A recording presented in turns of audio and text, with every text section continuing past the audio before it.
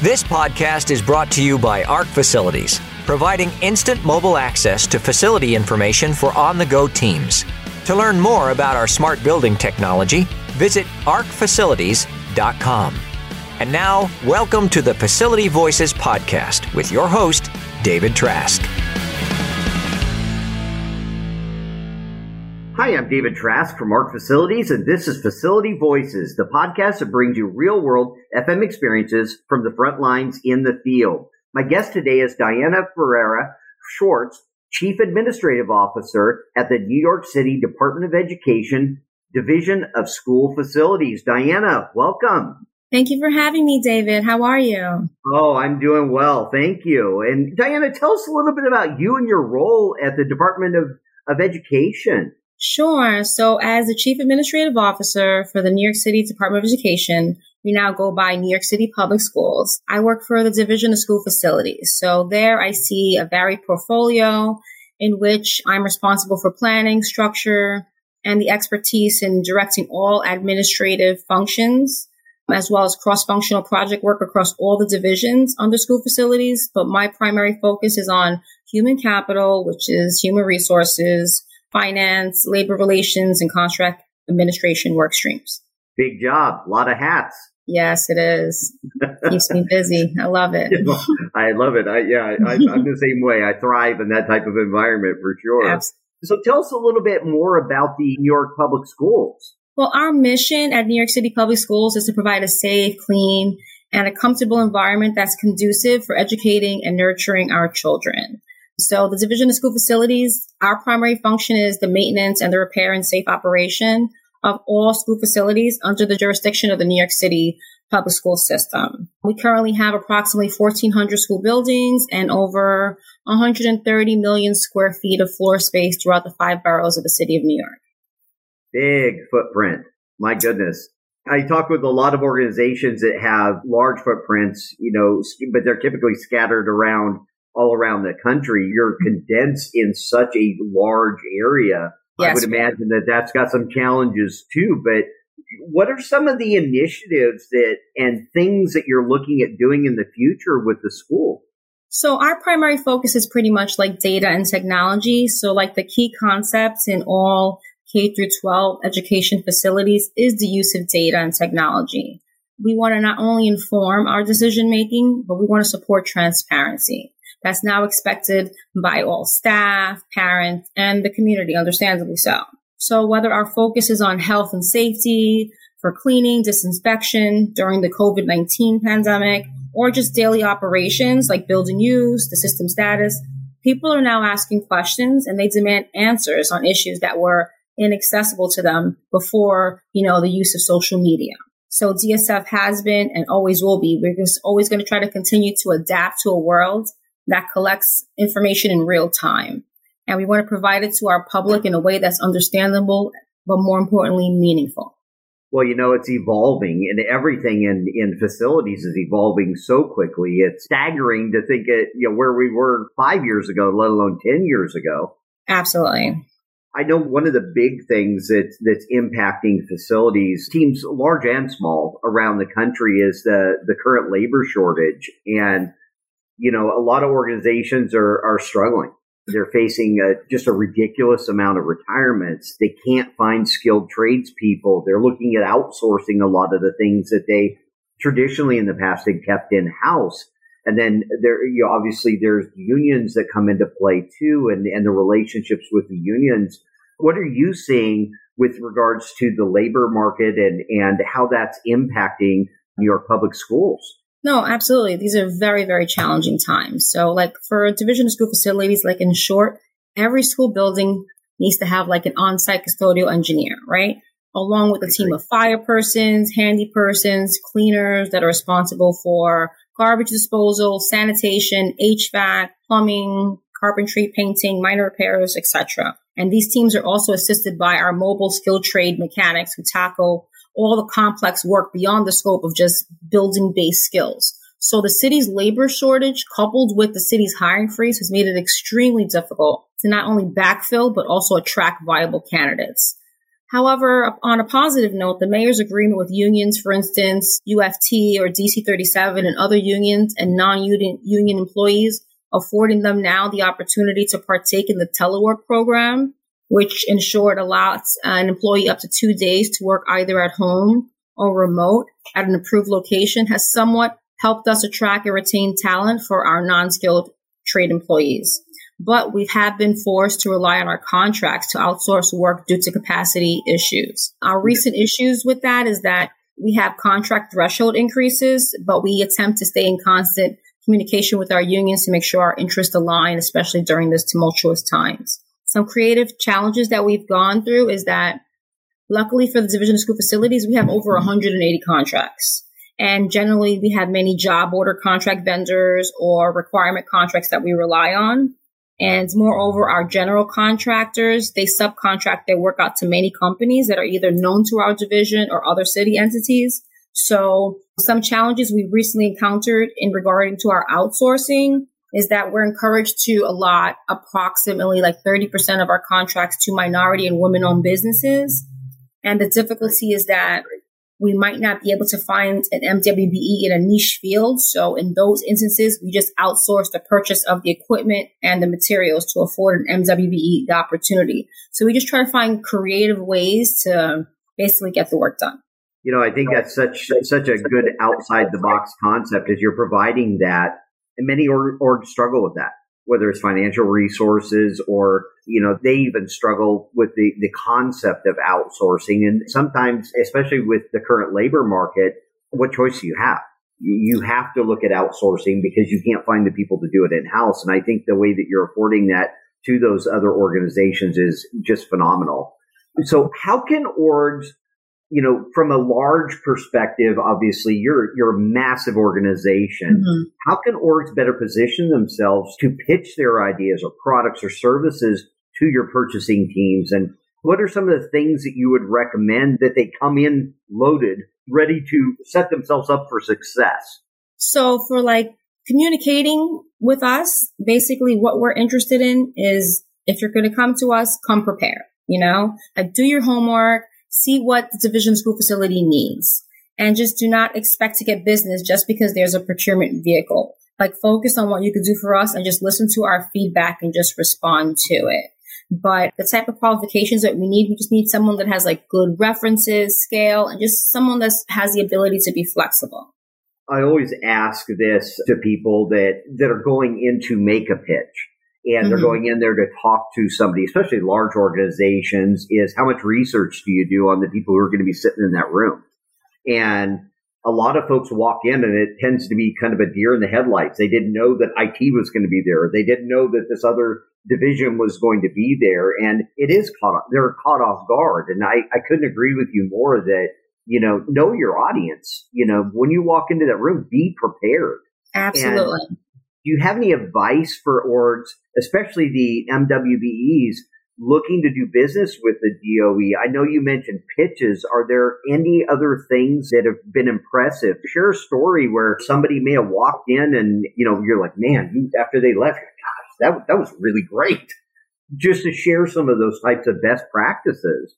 So we have many people, like we attend various fairs. We've had people come to our offices. So communication, just communicate, like what does your particular MWBE, like what do you do? Try to develop a relationship with our director of contracts and purchasing or share what you feel that is important. We love when vendors come to us with ideas and options. A mistake that I noticed that vendors make sometimes is that they don't listen. A vendor might think their product is a good fit for DOE, and sometimes it's not, and they just try to sell it to us anyway. A vendor needs to just listen to critical feedback, and many times they could just make minor changes on their end, and they can create a successful partnership with us. They just need to listen and just adapt. I couldn't agree with you more. I think, you know, I post on LinkedIn often, and a lot of the things I post with regards to people who are in a selling environment or selling role is listen. Pause. Absolutely. You know, I say this all the time. Be interested, not interesting. It's not about you. You know, if you're not listening to what their needs are, how can you even recognize whether or not you're the right fit for them? I always say that no is not a bad thing. Absolutely. You know, if someone tells you no, you know, it saves you time. And we encourage even smaller companies and MWBEs because there's value in being able to provide more personalized customer service sometimes than a large corporation. So just, come to us with ideas and options. It's always welcome. Well, and learn from those. Learn from that bad pitch, and get better. So, in the previous discussion that we had, one of the things that you brought up that my ears immediately perked up was with regard women in management. And we are writing an entire series of articles on focusing in on women in facilities and talking about that career path and how they grew into that. And some of the stories that we've heard are completely all over the board. They had no desire, it wasn't even on their radar to pursue a career in facilities or even in management. And one lady that we talked to was in law school and was working part-time while she was going to school and ended up getting into facilities at a healthcare organization while she was in law school. And now she's running an entire division of this huge healthcare organization. One of the things that you brought up was the Women in Management or your WIM program. Tell us about that. I have a similar pathway because I'm an attorney by trade as well. So it's a small world, Love that story. Which is why I'm more on the administrative side. But yes, we call them ERGs, which are employee resource groups. So we had a Women in Facility Management group, which was founded in 2016. And the founding members focused on building leaders by assisting members with working on their resumes, improving public speaking, interview skills, and building connections, via a mentorship program. And then we realized that many people at the time that were part of the Department of Education were interested as well. And they were not under the facilities umbrella. And they were like, we're interested as well. So can we join? So we changed the name from Women in Facilities Management to Women in Management to become more inclusive. So essentially our WIM, which is Women in Management, we just support the professional, social, and personal development of all employees while driving diversity, equity, inclusion in our work spaces, So WIM identifies and we address all the barriers and workplace power dynamics that inherently marginalize women. However, please note that anyone can join. We have a few male allies that have joined to support the core mission of the program. So our goals are like twofold, in which we strive to provide professional and personal growth opportunities, and we encourage improved communication skills, and we also facilitate different networking and access to senior leadership. And we provide a safe environment for sharing and feedback. And we try to find different ways to introduce the field of facilities to females identifying students, and we offer opportunities to learn. So we hosted various workshops. One workshop that I would like to highlight was Show Me the Money, which was a financial literacy workshop that taught people how to make meaningful investments for your future. So we had guest speakers from BERS, which is the Board of Education Retirement System. And we also had a financial consultant who shared their best practices for making effective and informed decisions. And we also hosted scholarship opportunities. So one success story that comes to mind because it finally came to fruition was a scholarship in which we paid for 2 members to get refrigeration operation license via, FDNY permit, which will enable a person to get a job as a custodian engineer or a deputy director of school facilities. So we had a WIM member who was from another division, and that person was afforded the opportunity to receive the refrigeration license scholarship, which paid for that person to take classes for 6 to 9 months. And the person graduated, and they've recently been promoted and onboarded under the Division of School Facilities as a Deputy Director of School Facilities. So now in her new capacity, she oversees a portfolio of 30 to 40 schools, and she oversees the custodian engineers, and she didn't have that before. So that was phenomenal. Something nice that we saw that came to fruition from that. That's phenomenal. And I had a conversation just yesterday, a podcast recording with a guy from the Florida Department of Education, and they have a program where essentially it's an apprentice program. And they work with trade schools, tech schools throughout the state, and they're broken into different regions throughout the state. But one of the things that we were really talking about was opportunity. And it came down to underserved areas around the state, underserved areas you talked about around the country. And I think by these types of programs, I think it really helps to lift people up. And one of the big things that we were focusing in on is trying to eliminate the stigma that skilled trades are less than a career. And I'll use this example. Absolutely.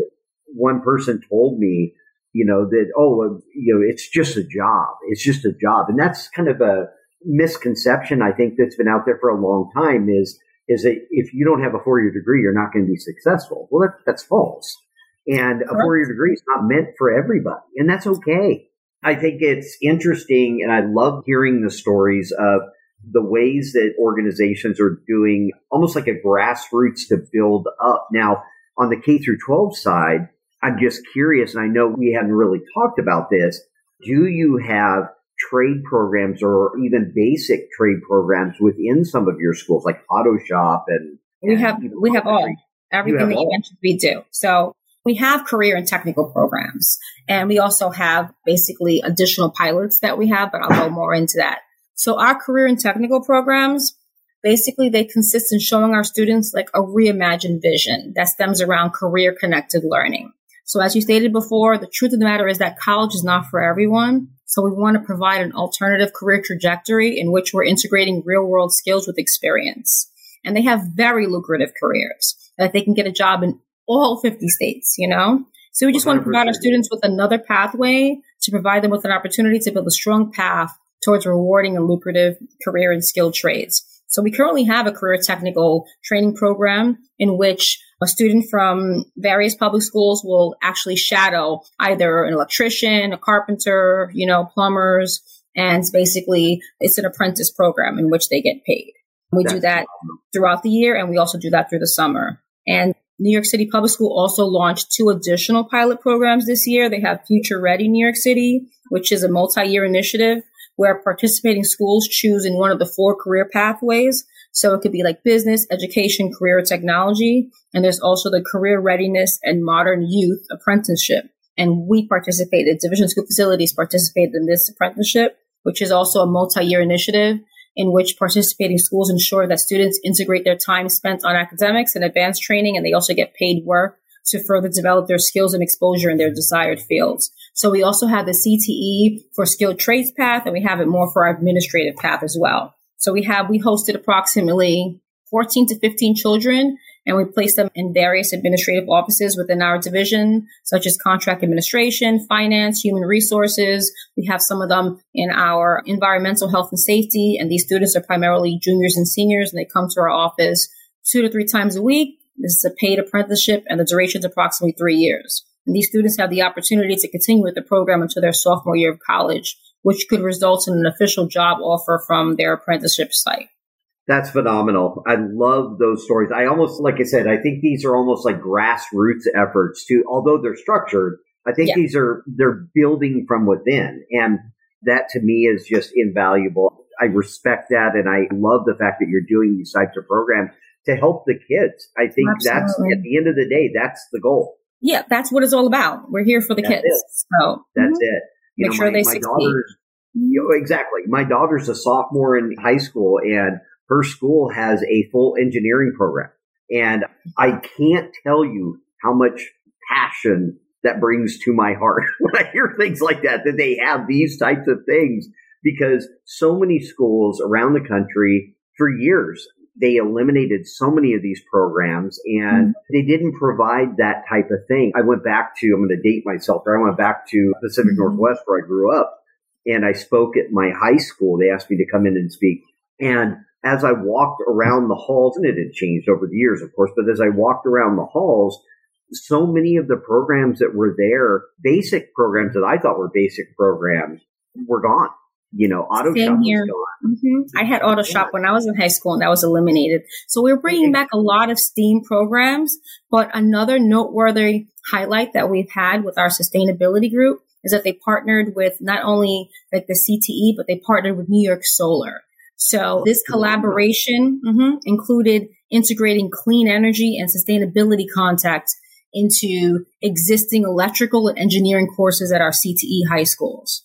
So during this program, we have Solar One educators. They visit the schools each week for 2 weeks to facilitate program contacts coupled with co-teaching with classroom teachers. So the topics that are covered are like the benefits of solar site assessment, solar circuits, mounting and installing various electrical components. So the Solar CTE program concludes with a capstone project where the students work in groups to install 4 200-watt standalone solar systems. And in addition to wiring all the system components, the students learn how to mount the panels, and they use common methods of rooftop solar mounting in New York City ballasted mounting.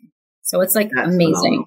Mm-hmm. That is absolutely phenomenal. And, it leads me to my next question here is, what are some of those big initiatives that you have that you're moving forward with or looking to move forward with? You mentioned sustainability and solar. What are some of the other things? So like I stated, like our Office of Sustainability, which is a subdivision of Division School Facilities, like they work with schools on facility operations that increase the efficiency of our facilities, as well as addressing all environmental impacts. And they aim to provide all stakeholders with opportunities for action. So as we all know, education is important to our work, right? To deliver purposeful stakeholder engagement, but we also want to have greater climate resiliency and expand climate literacy. So like our goal is to just improve the school building environment. We want to reduce greenhouse gas emissions. We want to maximize waste diversion, and we want to create green spaces that optimize learning outcomes and contribute to healthy communities. So we focus on emission reduction through operation and maintenance, energy efficiency, and conservation methods. We use clean energy projects, and we use education and training to just target operational efficiencies. It's not only our Office of Sustainability, so we use our custodian engineers, and we've also assigned sustainability coordinators, which are actual DOE personnel, as our primary contacts within the school, because they assist us with like all of our facility-based sustainability initiatives. So like these are the goals that we try to incorporate into the schools. Like as everyone knows, New York City greatly contributed. Like New York City public schools, we greatly contribute to New York City's goal, which is to be carbon neutral by 2050. So that's how come we have different programs that manage our energy use. We're involved in the demand response program. So like on very hot days or cold days, basically our energy use increases around New York City. So to prevent power outages, we reduce energy at our buildings, so like over 450 school buildings during like very hot days. We do this by turning off unused lighting, reducing elevator service where possible, and scaling down equipment use. So we also teach this in school so that they're aware of these things. That's phenomenal. What are some of the other hot buttons for New York Public Schools that you're looking at pursuing in the future? I think that they were starting, I think they already had this already, but they had in participation with the cafeteria culture and the DOE's Office of Food and Nutrition. They launched their first citywide DOE plastic-free lunch day in over 750 school buildings. That's phenomenal. That's phenomenal. That touches so many different things in me that, we're feeding our kids, we're educating our kids, we're providing a healthy environment for our kids. Kudos to the Department of Education and obviously, and to you and your teams. What type of business opportunities do you project within the next few years? I think that we're actually looking more into all of the initiatives that we're using to try to decrease funding, like we're being part of like demand response, working on our natural gas, we participate in over 70 school buildings to protect gas supplies during extreme cold. So we do this to ensure like all of New York cities have reliable heat source. So all of the money that we save on those, we reinvest. So we saved approximately like $4.75 million earned through the demand response program. And we bring it back to improve like energy efficiency in 56 school buildings. So if we're not getting money in, we try to find ways to conserve and then bring it back. Sure. That's pretty much. I always say that orgs are always looking to do more with less. Correct. And we have to become very efficient. We're very large, but we have to find very creative ways to, make sure that everyone is safe, and that we always go back to what our core mission is. Our core mission is to make sure that we have an environment that's conducive for educating and nurturing our children. And we can't do that if we basically have no funding and have no staffing. So we always try to find creative ways to make sure that this happens. Certainly. And these programs, I really appreciate you sharing what you have, Diana. This has been phenomenal. And are there any resources that people can look up some of these programs that you provided today? Sure. You can look through. Sustainability is very, very helpful. So I know that their website is like sites.google.com/view/New York City DOE sustainability/home. See if that you can actually type it out. So they have different programs, or you just look under the New York City Public Schools website and look under sustainability, and you would see various programs And also I would look under the New York City contract and purchasing. So you would see if anyone's a prospective vendor, especially MWBEs. So please, we welcome your business. That's wonderful. And Diana, thank you so much for joining me today. And for the listeners, I look forward to catching you on the next episode of Facility Voices. Thank you. It was a pleasure. Thanks for tuning in to Facility Voices, a podcast that explores the big issues and challenges facing the facility management industry today. We welcome your feedback, ideas, and suggestions for topics and guests. Send an email to communications@arcfacilities.com or reach out to our host, David Trask, on LinkedIn. Facility Voices is brought to you by ARC Facilities.